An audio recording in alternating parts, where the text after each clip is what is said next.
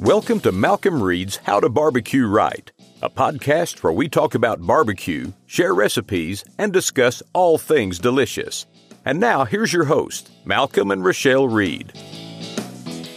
Hey, welcome back to the How to Barbecue Right podcast. I'm your host, Malcom Reed. As always, I'm joined by my lovely and talented co-host, Miss Southern Shell herself. Rachelle, how you doing today? I'm doing great, Malc. How about yourself? I'm fantastic. Had a good week. We did some good recipes. Had somebody come in and teach me a thing or two, fresh off a contest. Getting ready to do a little catering party here at the house for her son's baseball team tomorrow. So I wouldn't call it a catering party. It's just anything party. I'm cooking, I'm catering. You know, I'm not just going to throw some pulled pork out and say, here, have at it. I got to do it up. Yeah, that's true. You know, when you're coming here, you're not getting some pulled pork on a old stale bun. Yeah. No, we're going to do it up tomorrow. But what are we going to talk about today, Shell?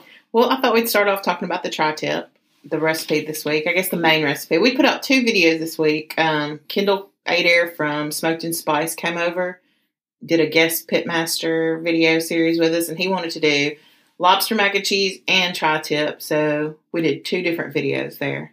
One's like a main course, one's a quick side. Yeah, but I would say that lobster mac and cheese could be a main course, too. Yeah, it could. So which one do you want to talk about first? Everybody likes the meat. We'll talk about the tri-tip first. You know, tri-tip is a really, really good cut of meat that not a lot of people know about. If you're not from California, you're not used to seeing it all the time. I mean, it's something, they made it famous over there just because I guess it's an easy cut to grill. And typically, that's how you see people prepare it. You know, they have the Santa Maria style of cooking where you have the grate that you can raise and lower above the fire. And most of the time, you know, that's how you cook a tri-tip. You just get it. It's a piece of the sirloin. And they call it the tip because the tri-tip because it kind of comes down on the bottom portion of the sirloin roast. And butchers cut it off. And it kind of looks like a triangle or, you know, the tip of the roast. It kind of looks like a boomerang to me. It kind of does. Big, juicy meat boomerang. And they're typically, you know, 2 or 3 pounds, somewhere in that ballpark. Most of the time, or, you know, in most parts of the country, they grind that up in the ground sirloin. People don't even buy it as a roast. But now, I guess, because of YouTube, because of, you know, barbecue videos and forums and the internet, people are, you know, it's the word spreading about tri-tip, and you're starting to see it in more places. Or I know a lot of people around here, we ask our butchers for it, and they'll give it to us, and they're like, why do you want that? Or they couldn't put it out in a meat case and sell it to the general public here in the South. They can special order it but for they you sometimes. Yeah, and I mean, you know, in the one we had, Matt over at Matador Prime Steak. Yeah, I got to get that right. He's been sending me some beef to try out. And it's been really, really good beef. I haven't had anything bad from it. Yeah. I'm telling you that stuff is quality, and not taking anything away from Kendall because he can flat cook, and he's beat me in a tri-tip contest before. But that Matador Prime tri-tip was awesome in itself. Yeah. You know, several people commented that y'all didn't trim that bottom fat. You know, they said that was gross and you got to get that off. But I disagree. Man, I'll tell you what, that bottom fat was delicious. It was. Because, you know, and I've never, you know, the tri-tips I've got in the past where I've ordered them, or I've actually got my butcher to source them, which is hard to do around here. But they've always come trimmed. You know, they haven't they're had real lean that fat. too. Yeah, they're real lean, not a lot of fat on them. This tri-tip had some marbling.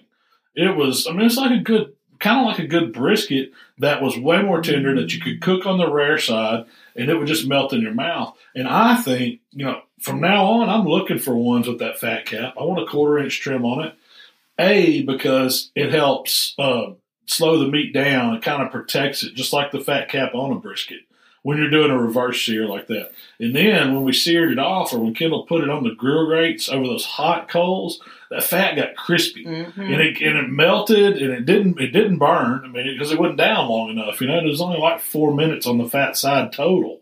And man, the fat just went with the meat so well. And you know, when he cut it up, I was like, yeah, we're probably going to cut that fat off until I tried a piece of it. And it's like, man, just think of. It was kind of like prime rib to me. That's exactly what I was fixing to say. Just think of the best prime rib you've had, that kind of texture, but it was tri-tip. Yeah. Now, the seasons and all that. Prime rib fat, really delicious. Melt in your mouth fat. Yeah, that's kind of what it was. And that was surprising. That was real surprising. Well, let's talk about the technique. So instead of doing the traditional grilling way, how you normally would a tri-tip, and that's what most people do. They kind of treat them like a steak. They'll put them over some hot coals, and then they may slow them down a little bit to get it to their desired doneness. But that's traditionally how you would cook a tri-tip. Just kind of grilling Santa Maria. Yeah, you're just kind of grilling it. And that's how most people out in California that I know they cook them. They just treat it like another steak. But the reverse sear, it's kind of a way to slow that whole process down, to really watch the internal temperature in the meat, to put some smoke on it, and really get an even cook all the way through. So the reverse sear is a two-step process. The first part is the low and slow part. And that's where, you're typically below 300 degrees on a smoker. You season it up however you want. Kendall was supposed to be showing me the way he beat me in a contest, but he used my stuff, and I don't think he really did that in contest. But, hey, I went with it. So we're getting it all seasoned up. And he did do a little salt cure. And I noticed that just reading some of those comments that people said that wasn't long enough in the salt cure. Believe me, that was long enough. Yeah. I've done them longer. We've tried that with ribeyes. So. Yeah, I've ruined it. I'm talking about flat out messed up some ribeyes going longer than 30 minutes with salt on it. Now, or using too much salt. Because you say heavy salt, I'm using a cup to one steak. Well, that may have been too much because Kendall, he said he went heavy on it. It didn't look as heavy as I went in the past, but it does. He was right when he says it starts drawing out some of the moisture in the steak. It changes the outside of it. It starts making it tender because as that salt's working on it, it's pulling moisture out and pulling that salt flavor in. And you can go too far. It can get salty on there. Yeah. A bigger cut, the bigger the cut, the longer you can go in the salt. But was 8 to 10 minutes fine on that? I think it was. Yeah. And we probably ended up going more like 12 or so. Well, by the time, we got to talking and staging everything else. And it probably, we didn't set a timer. We just kind of guessed it, But, so that's the reverse sear part. Seasoned it, got it on the pit. He put it on the Traeger. Yeah, he put it on Traeger at 275. You could have done that on any kind of grill set up for indirect heat. It would have been excellent on the drum. It would have worked on, a big smoker. It would work on a Weber set up, with water, a little drip pan on one side and coals on the other. It doesn't matter as long as it's just not direct heat and it's below 300. Would it have worked at 225? Yeah, it's going to take a little longer to get to 115. But that was the whole key. We want to take it up to where it's about 115 internal because it's about 10 degrees before you want the final temp. If you're a medium person, go and take it up to 125 and then cook it to 135 on the grill. So it's about 10 degrees before you want a final target temp is where you're going to take it off at. Then you get your separate grill set up for direct heat. This is the second half of the reverse sear. This is the sear part. The reverse, think of as the smoke. The sear is the hot part. That's where you get the marks. And then it was just as simple as getting your grill grates hot on the PK360. The grill grates are key to get those to get those marks. They just cook even. Man, I love those grill grates. And they so he put them down. It was like 2 minutes. He does a flip in 2 minutes, and then he turns on the next and flips back and forth. And that's something I usually don't do. I usually just do them all on the same side. I get my marks right on one side, get my marks right on the back side, and then roll. I thought that was interesting how he did it, and it gave him great marks. Oh, yeah, they look beautiful. Yeah. And then, they check the temp with the thermopen. Was looking for 125. Now, tri-tip's one of those things where, in the center, if you cook it to your desired doneness, out towards the edge, it's going to be a little over. That's part of it because it's a good size roast. 3-pound roast is pretty good size. You can get a lot of servings out of it. If you got people that like it, more done, give them some of the tip out there. If you like people that like it more rare, they're right in the center. That's kind of how I've always done it. You want to be sure whenever you're slicing tri-tip to watch how that grain's running because that's important. Kendall did a pretty good job. I don't think he paid real close attention. I think the camera might have had him, a little nervous or something because he kind of just went straight down the tri-tip. And you really, the way I do it, it's kind of like an arch cut on tri-tip. And you just kind of follow that grain. And if you've not done it, that roast it's a little strange because of the way the muscles run together there. It's almost like it's two different muscles that run together. So one of them's going one way, one's going the other. And so you just need to follow that. But, hey, I'll tell you what, I didn't. I mean, even though a little of it got with the grain, it was still tender as it could be.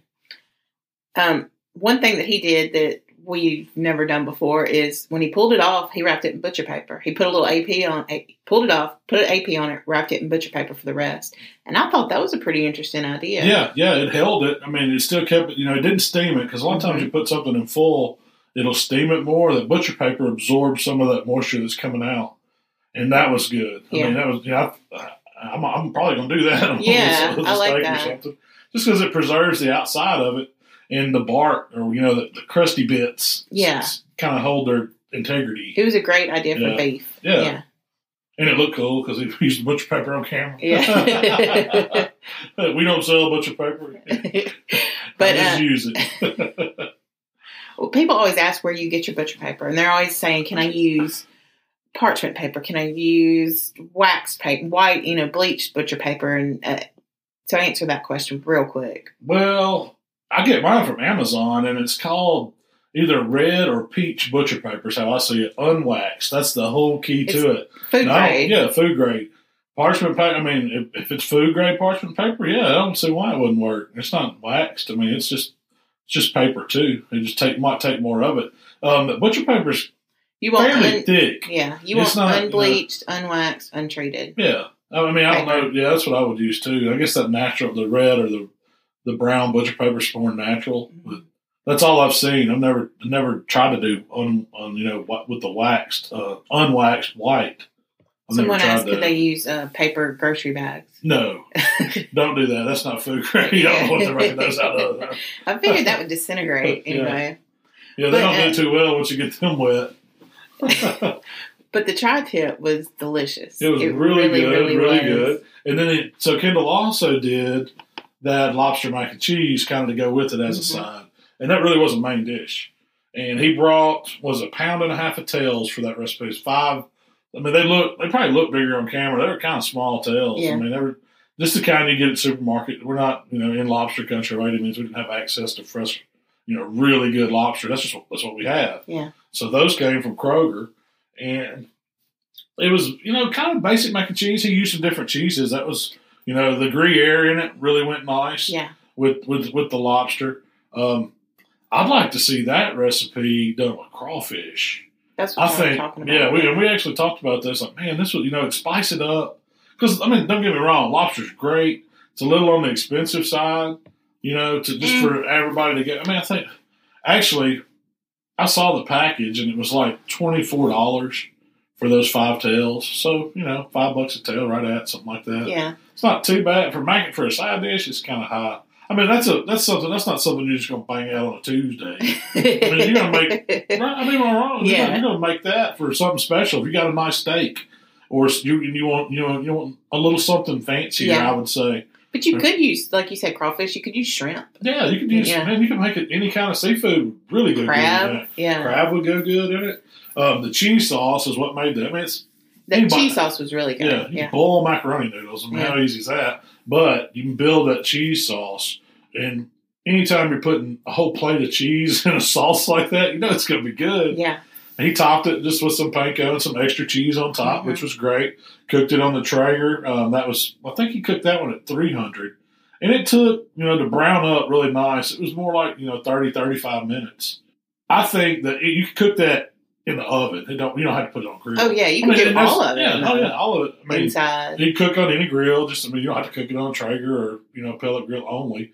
Do those cook good for casseroles and stuff like that? Heck yeah, they do, because they hold such a good temperature. But the key is getting that temp cranked up enough to brown the top of it. We did that. Yeah. If I was going to recreate that recipe. If you wanted to brown it yourself, if you wanted to do that on a smoker, say you run at 275, increase your time a little bit and get you one of those little creme brulee torches and hit the top of it just to brown it right before you serve it.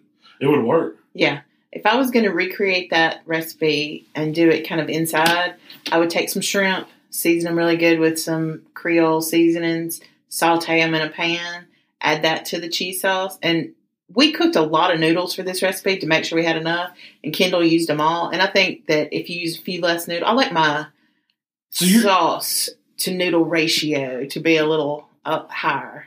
Well, you're a mac and cheese expert. I mean, for real. People think, they want to know your mac and cheese recipe, or when you make it for our family get-togethers, or we have friends over or whatever, they love the mac and cheese, and you're just excellent. Your recipe that you have is kind of what I based that smoked mac and cheese on that I did years ago. Is.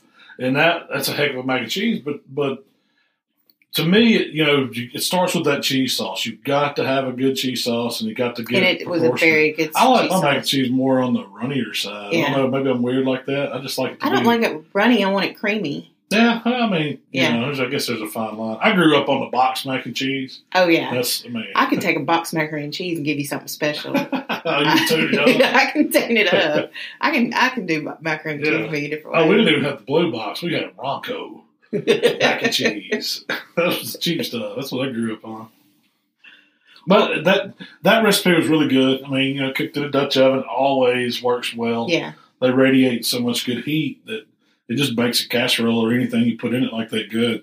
The topping was simple panko. That's always great for mac and cheese. I like the topping I did with the bacon, and that would go really well on that lobster mac and cheese. You could add bacon to that recipe easily. Well, do you enjoy having other pitmasters on? I love it. It is fun. It's different for me because I get to ask questions and I get to be on the other side kind of learning something. I mean, I like to see how other people cook. I get tired of the same old thing. So I'm not, excuse me, got something in my throat. But I like a different format or having somebody else come in and do it with me. I think it's really, up a little bit. It's interesting to me that we've had 3 so far. Mm-hmm. Mark, we'll probably do 2 more this year. Lambert, Shane, and Kendall. Mm-hmm. I know Heath wants to come do. I'm getting now that we've done a few. Everybody said, "Man, let me come do one." But yeah, I mean, I'm down, man. Anytime I can learn something, heck yeah, I want somebody to teach me a recipe. Well, this past weekend we spent in Glasgow, Kentucky. Yeah, it's not Gal, it's Go. I got corrected on that. I don't know how many times. It's Glasgow, like Scotland or whatever. Yeah. That's what I was told me. Like, okay, wherever that is. But that's where it's named after. We went up to Rib Lickers. Buddy Dwayne Pointer's got an awesome restaurant up there in Glasgow. And he put on a heck of a contest. Man, it was a state contest. They even did a wing category. I didn't do the wings. But the highlight of that trip was getting to hang out there at a barbecue joint. It was, I wasn't expecting it. I was expecting a traditional, go there, order some barbecue, and that's about it. It shuts down, 9 o'clock.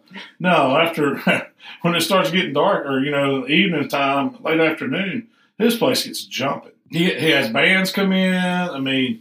The crowd turned from barbecue eating dinner crowd to like a bar almost atmosphere. Mm-hmm. It was cool because his place it's like I guess it's best to describe it as kind of a garage, like if you think of a mechanic's garage / barbecue shack. But it's not really a shack because it's all nice. New stuff, all decorated up. It's got one of those, what's that fan called in there? It's 18, big ass fan. Yeah, big ass fan. It's like an 18-foot span on a fan that circulates air. And he's got, not only does he do barbecue, he's got like doing brick oven pizzas in there. Full stage set up, so he had some awesome music. Full bar. Drinks were flowing. Everybody's hanging out outside because it's opened up enough to where there's not a bad place to hang out. You can hear all the music wherever you are. If you want to have a conversation, you sit outside. If you want to be more into the band, you go inside. Yeah. But it's kind of like set up like communal tables where it's just long rows of tables and chairs, but everybody kind of sits there together. Man, it was a good atmosphere. Yeah. Well, if there's kids out playing in the little grass area, Oh, yeah. It wasn't like a rough crowd or anything. But it was like, I guess that area it's kind of a tourist destination for going to a big lake up there. It seemed like people were coming up there to spend time at the lake on the weekend. Mm-hmm. And so I guess it just packs his place out. He's in a prime location. Food was excellent. Yeah. So let's talk about what we got there. We got there Friday morning. Well, we left Friday morning, got there about Friday lunch. Yeah, right after lunch. We missed the lunch crowd. And we pretty much ordered one of everything. We tried. Well, we had a big combo that Mark and Emily ordered. It was like, I forget what the combo was called, but it had brisket, it had smoked sausage, it had chicken, it had pulled pork, it had ribs. It come with like 3 sides. And so I ordered a pound of wings. We got some pork rinds. We got a fried hog sandwich. And the fried hog sandwich, let's talk about that first. Yeah. That was good. He took a piece of pork tenderloin and ran it through one of those meat tenderizers 3 times. So, no, I thought he said more than that. I don't know how many. I mean, it was a lot of times. I thought he said 7. It might have been. It may have been 7 times ran. He tenderized it. It tenderized it, it flattened it out, but it spread it out. So it took a normal sized piece of tenderloin, and then it made it out into this big, piece of pork that was just kind of pancake shaped. I mean, you think it's pretty big. Yeah. It was a big sandwich, and they battered that in panko, and then they deep fry it, and they serve it. It's almost like a BLT. They put bacon on it, lettuce on it, tomatoes on it. Well, they call it a BLT sauce. Is that what it is? Yeah. A BLT sauce? Man, it was great. It was. Because it was something different you expect at a barbecue restaurant. The other unique thing that we had there was in that region of Kentucky, they do sliced pork. And so what they do is if you take a pork steak, cut in half, because it was a thin slice of pork steak. I mean, I'm talking maybe 1/4-inch slices. And they throw them on like a char griller, and they have what they call a Kentucky mop. It's like this spicy, buttery, had some lard in it, cayenne pepper, vinegar mixture that you would mop hogs with. That's what it reminded me of, hog mopping sauce. Yeah.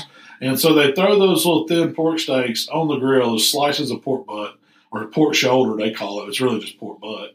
And they just mop it continuously until it cooks, and they don't do it really high heat. It's not like you're trying to sear or grill it, but it's slowly cooking and it's absorbing that flavor. And it was unique. I mean, it was really good. Yeah. It was one of my favorites on the menu. It was something different. But then you serve it with, so you get it after they get it off the grill, and you can get it sprinkled, you can get it dipped, or you can just get it naked. Now, sprinkled is if you like a little spice. Dipped, it's going to light your ass up. That stuff is hot. I guess it's got a ton of cayenne pepper in it. But it was good because we were dipping everything in it. Yeah. So they also brought us a little it, cup of the dip. They served it with an extra little pint container of it. And so we were dipping wings in it. We were dipping pork in it. Heck, I even dipped some of the pizza in it. It was good on everything. It was really good on everything. What was the other one he did? For an appetizer, he called it redneck sushi. But it was like a cracker, piece of smoked sausage, topped with some pimento cheese and like a jalapeno. Yeah. So it looked like a little roll stacked up there. And that was good. That was really good. Yeah, that's my language right there. Of course, the brisket, the pulled pork, the ribs, all excellent. that was the meat was good. Yeah. But the sides were the star of the show for me. Because turnip greens. Oh, it was collard greens. Collard greens. Yeah, that's what they asked us when we got there. Do y'all like collard greens? And I was like, do I? From Mississippi, look at me. You think I like greens? Do y'all know how to cook greens? That's the question. And so the manager there is like, oh yeah, we got some really good ones. They're fresh. They got this guy. What did they say his name was? Big Matt or something like that. This big guy that runs the back kitchen or whatever. He does all the sides for them. And man, I'm telling you what, it was some down south. It was good. Sides. It was really good. The greens was hitting.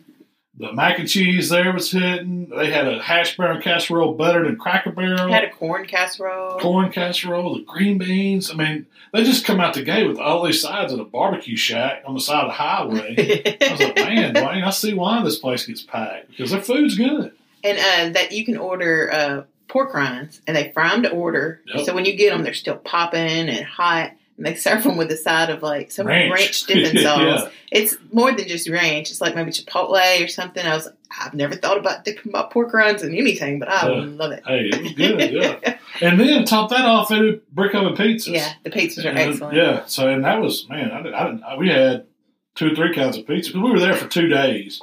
And then that was the only place. 3 meals yeah, there. we had 3 meals there. So, of course, and then everybody was ordering something different and bring it out and try it. Yeah. So, it was good, man. If you're ever in that part of Kentucky, which is just due east of Bowling Green, a little town called Glasgow, y'all check out Rib Lickers Barbecue. And Dwayne's going to have some more steak events there. That one was so good. It drew 40 teams. I finished 12th in it. I'd like to have been top 10. Hey, it was a good steak. Waylon finished 7th. It was with us. I thought he was 6th. No, he was 7th, I think. Yeah, Mark Williams 10th. He was bringing that grill. Kendall was 2nd or 3rd, and Sarah was like 6th. So steak team cut up. Jay come in, who was 15th. I think Emily was 18th or 19th. So we were all top 20, better than half. So I had a great time. I mean, that was one of the more fun steak contests. I can't wait to go back. We had fun. I felt like every few minutes you were either drinking or eating. No, it was. I'm telling you what, it was a festive atmosphere. Yeah, we had a good time. Drank a little too much, probably. In Kentucky, you gotta get on the bourbon a little. So. Well, so this week I thought we'd talk about what happens when things don't go right. When you're cooking and you just hit this point where you're like, oh no, now what? It's hit the fan, right? It's never really hit the fan. There's always a solution. You just may not know it. Yeah, when you're first learning how to cook, though. Yeah. Oh, no, believe me, I've been there. I've had that happen sometimes. So. Yeah. So what you got? What's some of the questions? Well, I thought I'd throw a scenario out at you, and you'd give me a problem solver. Hey, that's what they call me, the problem. That's exactly. It's exactly what they call me. This is over there. It's called the old problem solver. So, start off. You just got a new cooker, and you can't get the temps to stabilize. It's either way too hot or way too low. What do you do? Well, anytime I get something new, I start playing with it without any food on it first. I'm going to fire it up several times just to see how it operates, to see, what the vent control does, how it reacts to, at certain temperatures, how much fire I'm putting in it, how I'm adjusting the air. More than likely, if it's spiking or if it's running too low, it's an airflow problem somewhere. Either you're not getting enough air in the firebox or you're getting too much air in the firebox. Your coals can't breathe. So it really, all those ups and downs on something new is just a matter of learning it. All cookers have it. You're going to find it on everything. That something. You got to get to know your cooker. You got to get to know it. Get to know it. That's what we always say. Get to know that pit. And especially before going out and, say, spending a bunch of money on a brisket. Don't spend, $50, $60 on a brisket, brand new smoker, throw it on there, expect it, to turn out good. I always say fire it up a few times, learn how the pit runs with nothing on it, then start out with something less expensive. I mean, like chicken, pork loin, heck, even barbecue bologna is great. Learn to cook those. Those are shorter cook times. You can learn the cooker and how to control it. Then move on to, say, ribs and pork butt. And then once you finally get it down, you're getting into those long cooks with the pork butt, then do a brisket. That way you're not spending so much money on meat, messing anything up. By the time you get to the brisket, you've learned that pit. You know what it's going to do. And, it's about hours in, clocking in, and, learning how to do it. When you say fire it up without anything on it. That's empty. Yeah. Just run it. How long? Heck, I'd like to see how long it can go a lot of times. That's the first thing I do. Just spend a day. Yeah, well, first, for real. I want to fire it up, put a load of charcoal or whatever kind of fuel I'm using in it, and let that joker run. See how long it takes to stabilize. See what it does if I do, if I adjust the vents. If I got the exhaust, quarter open, half open, wherever. Am I getting enough air in it? Is it using a lot of charcoal? That's a lot of times, that's when I'm seasoning it too. I'll run it up, try to get it up to 300, 350, squirt the inside down with some cooking spray or vegetable oil, let that season, and then I'll, adjust it back, bring the temps down to 250, where it's more like low and slow cooking, hold it there, see how it does there. I mean, that's just how I learn a pit, and I suggest everybody do it. And that's part of it's fun, for one, because you're out there playing, with something new you've got, wanting to learn it. But it's not like I got to cook for 50 people. I got this new pit. I told them I'd do brisket and ribs, Here I go. Yeah. No, don't do that. So you're cooking a whole chicken. The thigh's running about 180, and the breast is only 150. What do you do? What do you do? Well, it's probably the easiest solution is that put a little foil around those dark meat areas, rotate that chicken to where the breast is in the hotter part of the smoker or wherever your hot spot is, because if it's cooking that uneven, you probably got the back half, the dark meat, towards the heat a little more. It's probably as simple as that. And that's something you could probably catch earlier on. Oh, yeah. You should be able to. When you start noticing but I will say this. If my dark meat's getting up to 200 degrees, I don't care. If you've ever had chicken, I mean, they recommend eating at 175 with the dark meat. But, man, it's great up around 200. And that's, it's juicy. It comes right off the bone. Now, you don't want to take your breast up that high. It's going to be, dry.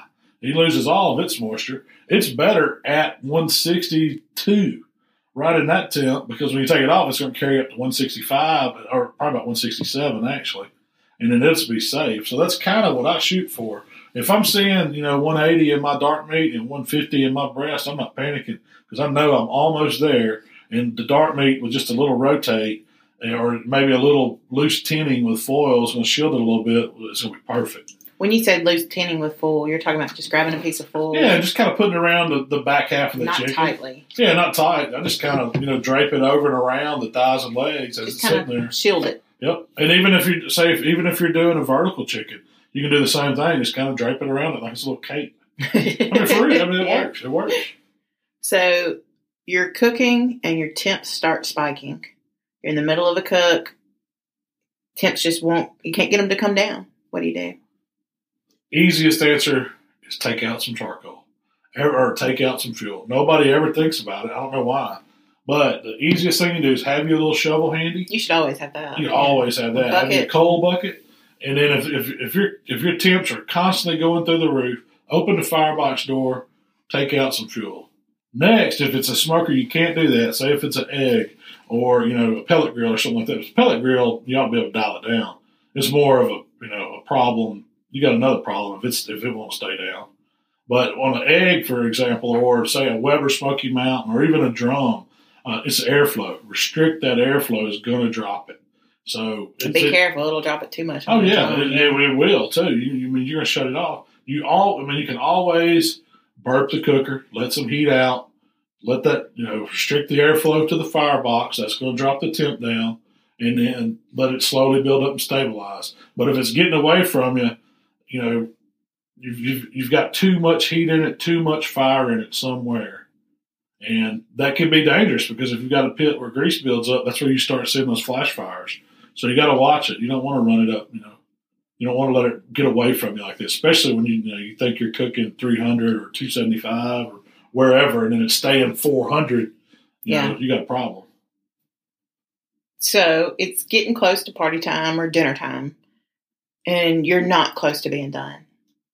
Man, this is really only true with bigger meat. Maybe ribs, and that's the worst position to be in. That's why, and I get questions asked a lot of times, how long should I, what time should I put something on? Because I got people coming, I want to serve at this time. And I've been there. We were even at here recently that I can think of. We were up at Bristol, Tennessee cooking, and we had some prime ribs that we were trying to get done, and they just wasn't getting there. So we cranked the pit up, trying to push them. We moved them over to a pellet grill, trying to run it up and, get them seared off. And that started a big fire with all the fat cooking down. We had to get them off that. And it's, that's something there's no good answer for. If I'm at home and I'm struggling like that, I can't get, your pit's just not going to get it there. I've got the meat wrapped up. Man, I wouldn't hesitate to go throw it in the oven to finish it. That's extreme case. I hate to do that. But if you're trying to get something done, you've got to push it. Could you push it on your smoker? You can get the tip. I wouldn't try to get it up higher than 325, 350. I don't like going on a smoker. I don't like going to temps past that. Even on a pellet grill, just because they'll do it, I don't like to take them up there. You're going to ruin the meat. More chances are at higher temps, you're going to ruin it. So you're probably better off just telling folks, hey, you can't rush perfection. And I've done that too, I know it's a bad thing and things didn't go exactly the way you wanted, but it's not the end of the world. Yeah. If it's going to take a little bit longer. You can always, if you don't already have it wrapped in foil, you can wrap in foil too. That helps speed the process. If you didn't, you messed up all the way through. Now, if you see you run out of time, you don't have it wrapped, get it wrapped. That's going to push it. Once you get all the heat trapped, moisture trapped, it's going to push it right through any stall and get it done. But that comes back to planning. You wouldn't if you think about what you're cooking, you plan it out, you give yourself extra rest time, you will never have to worry about that. And it really only happens to me if I'm doing like a lot of chicken or something like something that's not that really has to be cooked right before it's served. And that's where you get time crunches. Because when I do stuff like tomorrow, for instance, I'm going to fire up my old hickory. I'm going to cook some pork butts and probably about 8 slabs of ribs. I'm going to make sure I put those on way early enough and then hold them over Pork butts will hold half a day. Ribs will hold, 3 or 4 hours, no problem. I mean, I'm not scared to hold them, 3 or 4 hours. Ideally, I'm pushing to get those done in a 2-hour window. That way they've had a little rest, time for me to glaze and cut, and they're ready to serve. So it's all about, having that ideal time and work that you want to serve the meat, building in some rest time and working backwards to when you put it on. And I guarantee you most of the time that people have trouble with it is the time to put it on is in the middle of the night or midnight, and nobody wants to stay up late. If you're going to be a pitmaster, you got to work them hours. That's pitmaster hours. Yeah, that's when we're up doing our magic. That's when you're putting it on and everyone's wondering what the light's on, what all it's supposed for. They're sleeping. We are cooking. That's how it goes. Well, the next question is... Have your party in the morning. What do you cook in the afternoon?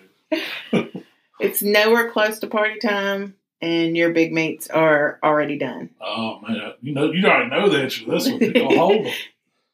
I mean... You're good. You're golden. Yeah, you couldn't be better. I'm telling you. But some people don't know about holding. Yeah, well, I mean, a dry cooler is your friend. If you got some old towels or an old blanket or something to take up some space in that cooler, it helps.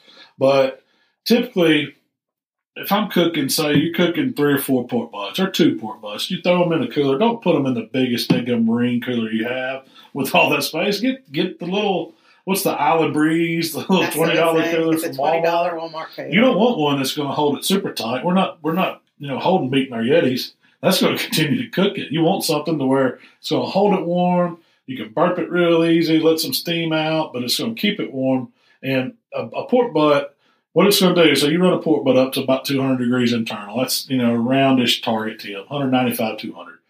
Take it off, steam it out, let the steam out, put it in a cooler. If you left your probe thermometer in there, it's going to drop fairly quick to about 175-ish, 160, right in that range. I'm talking within a couple hours. But then for 5 or 6 hours, you can watch it, and it's going to stay between 140 and 160 for a long, long time.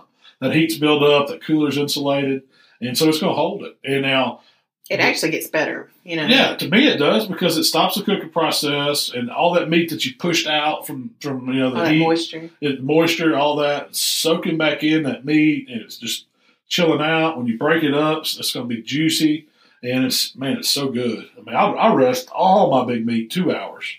I want to rest all the briskets and pork butts and shoulders, even hog, all that gets 2-hour rest. And then ribs, typically 1.5 hours. I like to rest them. I mean, chicken is probably the one thing we don't rest. Yeah. I mean, 10 minutes if you do. And I wouldn't suggest coolering it. Just, when it comes off the grill, just let it hang out for a few minutes. But you need to be ready to serve it. But it's a lot quicker cook time. You can predict that a lot. Yeah. I mean, that's in that you can. You really can. So you're cooking, and your meat starts getting too dark. And a lot of times this happens with turkeys a lot. Yeah. Well, aluminum foil is your friend. And the reason why I say that is because you can tent with it. And that goes back to those thighs or legs getting ahead. You can do the same thing with aluminum foil. If you're starting to get dark and you're not ready to wrap, but you just want to kind of loosely cover it, that's what I would do. Now, most of the time, I'm cooking the color. So if my color starts getting there, it starts darkening up, hey, man, I'm ready to wrap it up. But, we don't wrap chickens or turkeys or anything like that, but we do tent them. Yeah. And it's just a shield. Think of it as a shield, just a little barrier. Will it keep it from getting overly dark? Oh, yeah. Yeah, stop that. I use a little cooking spray, drape a little foil over it, and then come back. I mean, it's probably getting dark because you got it in an area that's a little bit too much heat right there for it. So you could rotate. You can also rotate it. You can rotate. You can move it down a rack or something. Depending on your cooker. But really, I'm thinking about cooking on one rack, kind of how people be cooking at home. So if they're doing it on an egg or a drum or something, if it's starting to get dark on those, just use a little aluminum foil, build you a little shield, because you still got some cooking to do, but you don't want to, wrap it up tight. Yeah. You don't want it blind.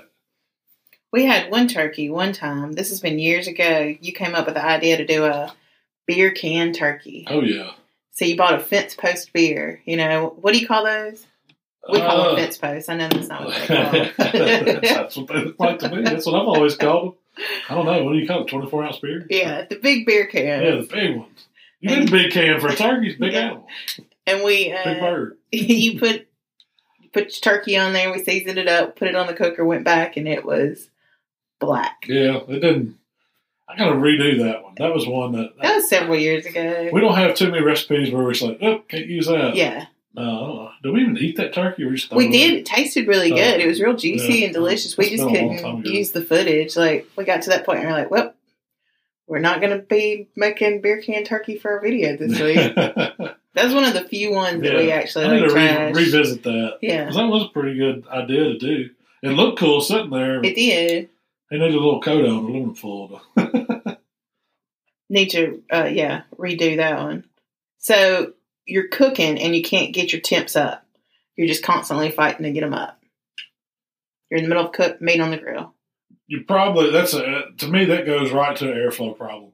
If I know that I've got enough coals in there to get it hot, the cooker should be reacting right because I've cooked on it, I've learned that cooker, and then it's not coming up there. I've got a restriction somewhere.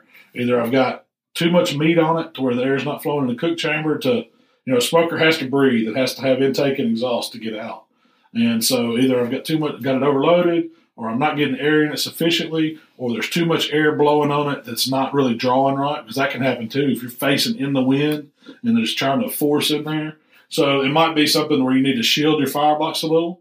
You might, to block the wind, you might need to check your vents out to make sure they're not clogged some kind of way. And easy way to do that, and of course, if it's in your cook chamber, you ought to be able to see it or shovel out the coal. Don't let it just build up. If it's in your exhaust, you can run something down it. A dry vent tool. I know everybody's probably seen those. It's like a long wire with a little bristly brush on the end. Those are good for running down, exhaust pipes if you got a smoker with a pipe. But it's all about airflow. I mean, the way smokers work is really simple. The science behind it, and I'm no scientist, but you need air for the fire to burn, and you need flow through the cooker, and you need exhaust to get it out. It makes that draw. And that's how it works. So you've got somewhere along the way, if it's running away from you like that, or if it's not getting enough heat to it, you're losing it somewhere. It could be that your doors aren't sealed up. There's several things you could troubleshoot on it, but that's where I would start. So other than that, that's going to be your main reasons. Yeah, and it's really a little problem solving at that point. Yeah. You just got to realize that it requires that airflow. Oh yeah, that's for sure. You wrap your shoulder or pork butt, put it back on the smoker. We get this question a lot. So you have a big cut of meat, you wrap it up, you put it back on the smoker, and your internal temps just stop climbing. Well, they're always going to do that to a point because you've taken it out. Even though you've done it fast as you can, it still takes several minutes. What you probably don't realize is you've left that cooker open and the temp on it's went down, so you got to bring it back up. And then it just takes a little bit for the meat to start climbing. I mean, what's happening, and this goes back to some science of meat and all that, which don't quote me on this, but the process is denaturing the cells of whatever meat you're cooking, pushing the moisture out. It starts with the collagen, the fattiness of the meat. That starts breaking down first. When you get to a point to where the protein's breaking down, it's way up high. But the whole part is the process is breaking that down and out the meat. And there's going to be stalls in it because as that moisture wants to hang on, that's where it's already hitting that temp like 165, 175 degrees. That's where it's hanging out the longest.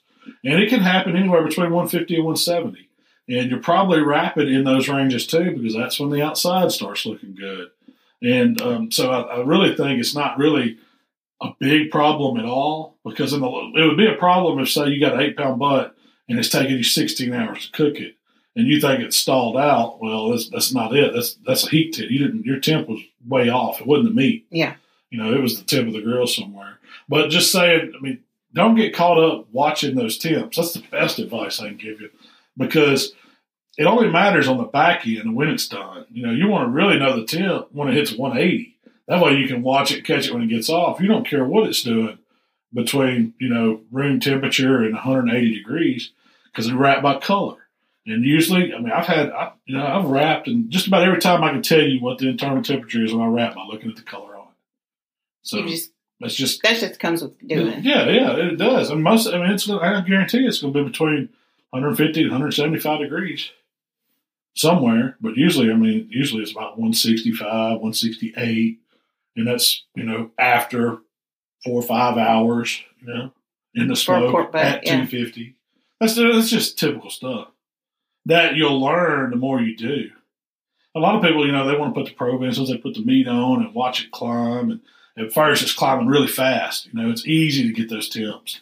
But then as you get there, it starts plateauing out and stops. And it's just like, man, this thing, something's wrong. It's not going anywhere. And they start messing with it and opening it. They start opening it, checking it. Because you got to think, it's climbing. You probably open it and see if something's wrong.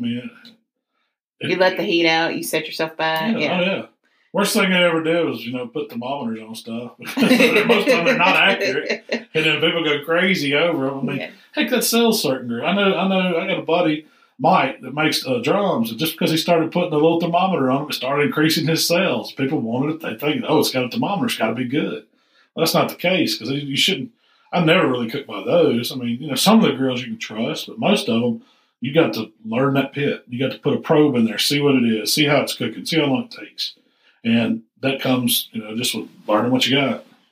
So another question that we get a lot, every time they cook chicken, skin is rubbery and tough.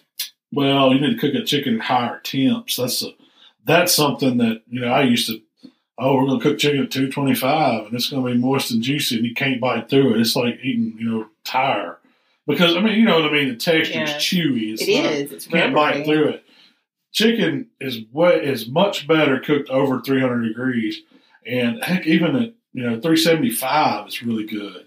It's a faster cook. If you want to get some smoke on it, put some smoke on it at the beginning. Let it get a little smoke and then crank that temp up and get that skin done. Because it's got chicken, the fat's right underneath that skin. It's like, a layer of it. And you have to render that to make that skin bite through texture. It has to be gone. And that's what makes chicken moist, all that fat rendering down.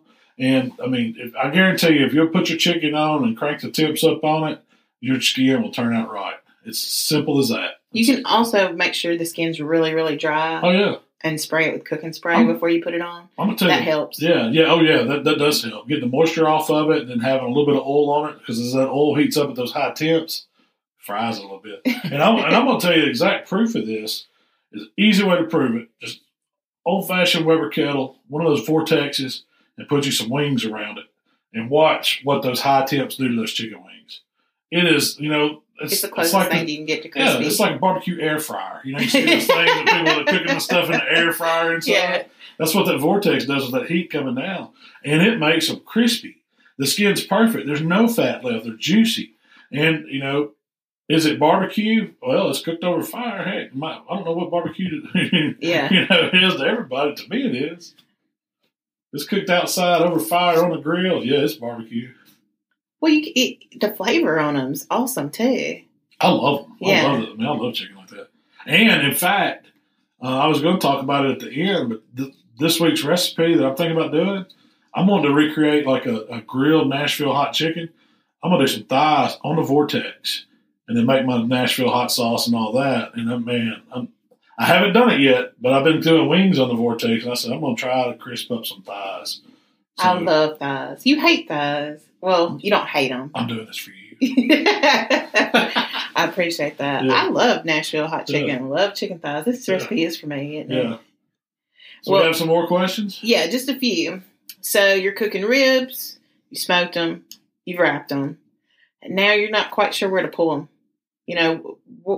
How do you know when they're ready to pull out of that wrap? Well, you want them tender, but you don't want them completely falling apart. It depends. Because, see, some people eating at home, they like to fall off the bones. Well, but I'm going to tell you this. Believe it or not, ribs and pork butt are done about the same time. So is brisket. All of it's done about the same time. It's going to be from 195 to about 205 internal, somewhere in that range. Now, I'm not one that normally takes a probe tip of a rib, but you can. There's no reason why you can't stick your thermometer in between the bone, make sure you're not on the bone, and take it up to about 200 degrees. I guarantee it's going to be done. It was done at 165. But it's going to be tender. The bone, if you want it falling off the bone, go up to 204, 205. Well, what's some ways of checking that don't involve probing. Probing. Easiest way, and this is what I teach everybody in class, take the ribs out, open the full. You kind of do a little toothpick test where you get a toothpick, stick it in there, see how it feels. It should go in soft, little no resistance. You should kind of lift the slab up, grab the bones, and see if they're starting to pull away from the meat.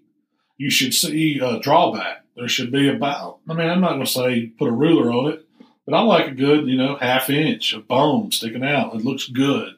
Appearance looks good on them. But the drawback is a good indicator that you've rendered the meat. What's left is cooked down on the rib. It's tightened up a little bit, That's what the drawback is. Those are the best telltale signs.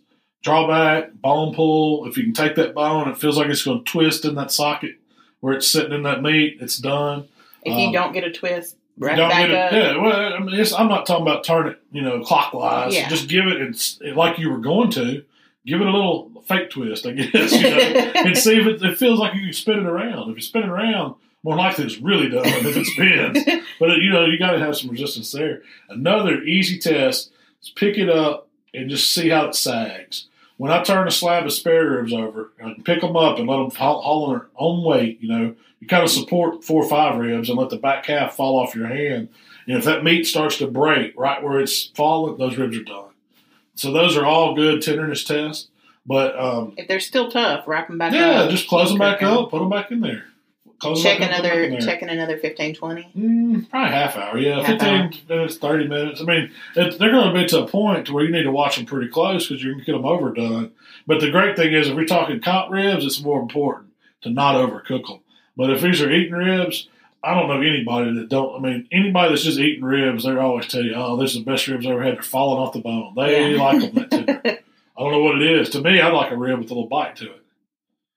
I'm more of about a 198 to 200 internal temp, I would say. Fall off the bones will be about 205, 206. Don't take them up to 212. You won't have anything left. You'll have the bones laying there. Yeah, you can take them out. The bones will just be left. They'll be boneless at that point. You can make you a McRib. Yeah, but they get dry. You lose all your moisture. Yeah, they do. There comes a point where you lose all the moisture in them.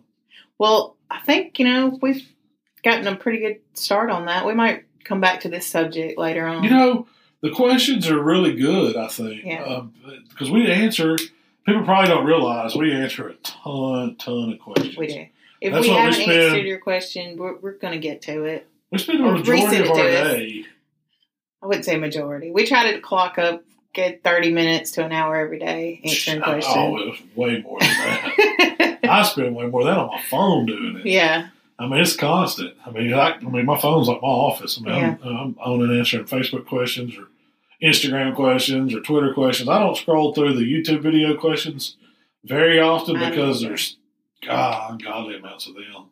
We try to answer the questions off the video we released that week. Yeah, I like it when people answer the questions for me on the YouTube. So if y'all see something and you know the answer to it and you're reading the YouTube comments, help somebody else. Go ahead and help them out. Throw some advice at them. And, if they're being nasty, just ignore them. Yeah, that's what we do. But that's Q&As. That's how you learn. Mm-hmm. That's why it's good, and that's. I like to have places. I like to bounce questions off people if I don't know stuff. So I think there's no bad questions. I'd say that when I start all my classes. If you don't know the answer to it, then it's a valid question. I don't care how basic or how simple or how dumb you think it is. Ask it because once you know. If you ask it again, you got a problem. It goes on your retention. I got one more for you. I thought this one was pretty good. Somebody sent this in on Twitter. So the Old Hickory Blue Fuse, that's not even an option, right? Does Old Hickory have fuses? Yeah. Okay. Yeah. So that's out of the question. I've blown up my Old Hickory. Okay. It's gone. What are you going to cook? You can only use what you got on the patio right now. What are you going to put the ribs on? You got to cook it all.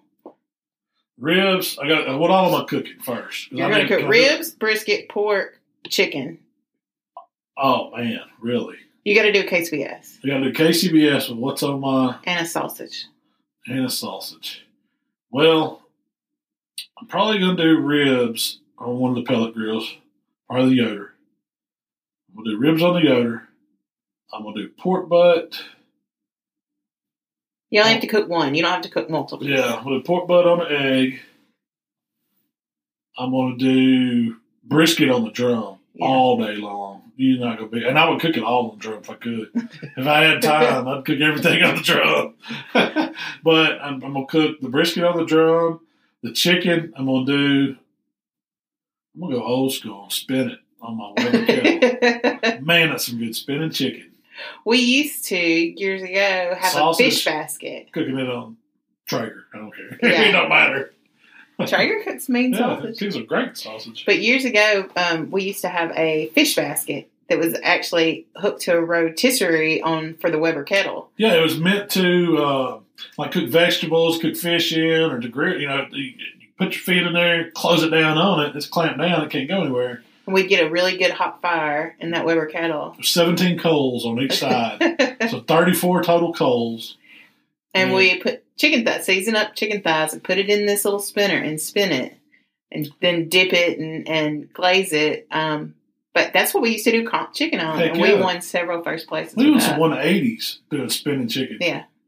But it got to where you could tell the lines in the chicken because everybody knew we were spinning chicken. So, you always see the same judges in the same kind of little regional areas. So, anyway, we got away from spinning chicken. But we have a still recipe really good. We have a recipe now that wins several 180s. Oh, yeah. Well, coming up next week, you already talked about that. Nashville hot chicken. We're going to do it. And I'm thinking about, I'm going to do a little blue cheese biscuit to go with that Nashville hot chicken. Maybe top it with a little honey or something. Are you going to do it in an oven or on the grill? No, it's all, man, what the oven? What? I don't even know how to turn the oven on. I know how to turn all the grills on and a few other things. We'll talk about that. That's a different podcast.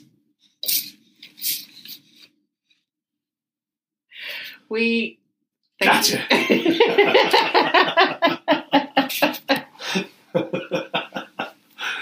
All right. So thanks for checking it out. Hey, yeah. We appreciate everybody listening today. I hope y'all enjoyed the podcast. We're having a lot of fun with these. Shell, where can they find us? You can find Malcolm at Instagram, Facebook, Twitter at HowToBBQRight. If you want to connect with me, it's Twitter and Instagram, Miss Southern Shell. It's easy as that. And hey, we try to get to those comments and questions and all that. So y'all keep firing at them and keep tuning in, and we'll see y'all next time.